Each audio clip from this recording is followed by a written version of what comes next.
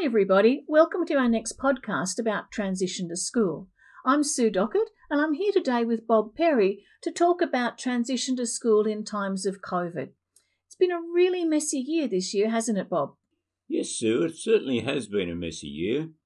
School teachers certainly know how difficult it's been for them, preschool teachers, the children, families.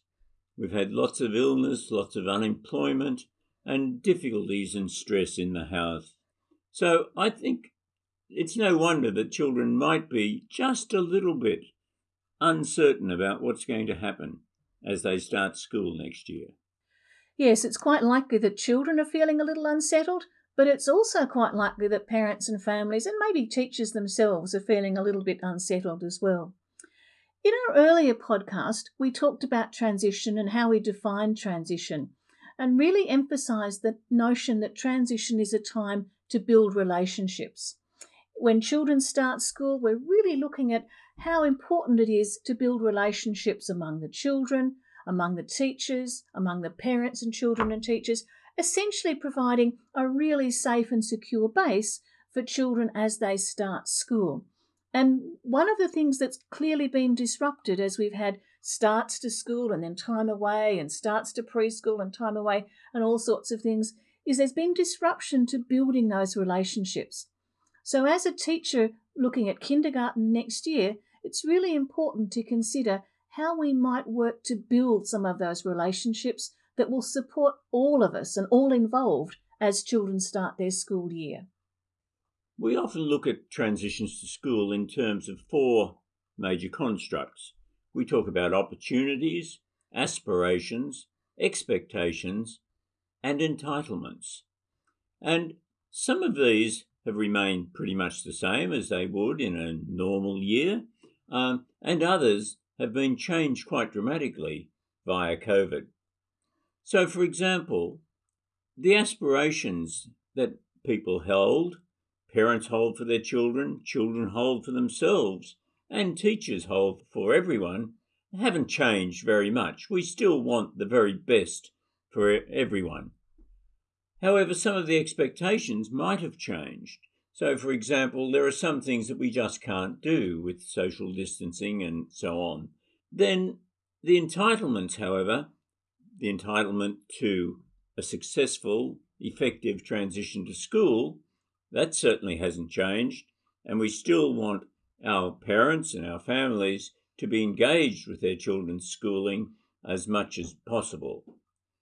And then, of course, some of the opportunities that are provided by the very difficulties that we're living in, well, they're the ones we need to really concentrate on.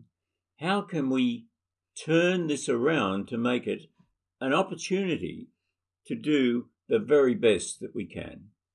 Yes, Bob, I think you're right. Still looking at those four constructs, they still remain incredibly important as we look at this transition, even though it's going to be quite different. You talked about expectations there, and a number of those really have changed.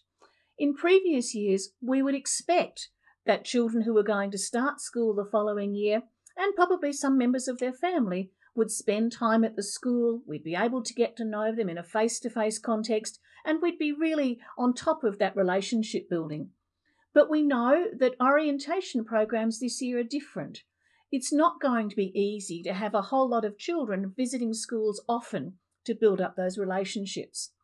We know that the advice is that family members are not necessarily part of those orientation programs, and even that family information sessions are probably not going to be held face-to-face. So there's a whole range of changes there in terms of the expectations of transition practices might look like and what an orientation program might look like. But those changes aren't necessarily bad things. Sometimes we almost need a bit of a shake-up to really examine what we do and why we do it, and to think about how we could do things differently. Like Bob said, all children and families still have the entitlement to access an effective and really supportive transition program. So what does that actually mean in this particular change circumstance? Well, going back to what I said earlier about the importance of relationships, how can we look to build those relationships that are really important in these changed circumstances. If we can't talk to parents face to face, if we're not going to see children as much as we would like, how are we going to work out what the basis for those relationships might be? There are lots of possibilities, and I'm sure many of you have been thinking outside the box, but let's share just a couple of possibilities. The first thing I'd suggest really strongly is that it's important for teachers across preschool and school to really work out how they can communicate. It may not be possible to have face-to-face meetings, but that relationship between preschool educators and school teachers is a really important basis for getting to know children and families. That sort of communication can set the scene for being able to build responsive learning environments, particularly in the first year of school. It really is important to build those relationships with early childhood educators, but it's also really important to build those relationships with families and with children. And because we're not going to be able to meet with families face to face, there are lots of other strategies that are going to be called into play. It may be that we go back to writing letters, that there are video messages or audio messages that can be shared with family. It may be that particular packs of information can be shared with families. Whatever it is we need to do to look at how we can connect with families. It's also really, really important to build relationships with children. Many of the strategies that you've used already in previous years might still be effective in this different time. It might be, for example, that social storybooks, videos that are shared between preschool and school services, or it might be virtual tours of the school, photographs and drawings that are shared. These are some ways that you might connect with children and at least share some of the context of the school. Children, when they think about starting school, are often really focused on the physical environment. What does it look like? Where do I go? What happens when? And there are a number of ways that as educators you can share images of the school, whether they be photos, drawings, maps and so on.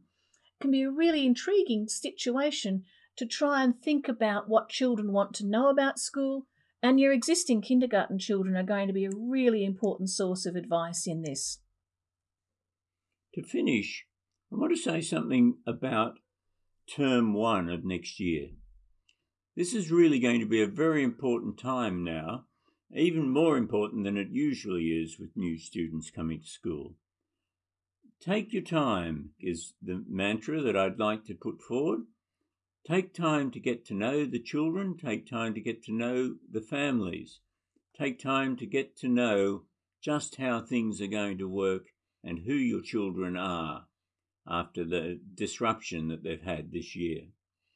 And finally, I'd like to say something about the other years. Remember that the other years will also be undergoing a transition after a very disruptive year. Many children, as they move from kindergarten to year 1, tell us that that's a really big transition for them, sometimes even bigger than starting school. But the older children will also be impacted. So remember that they will need to be thought about as part of your overall school transition program. Thanks very much for listening. We hope you found this useful.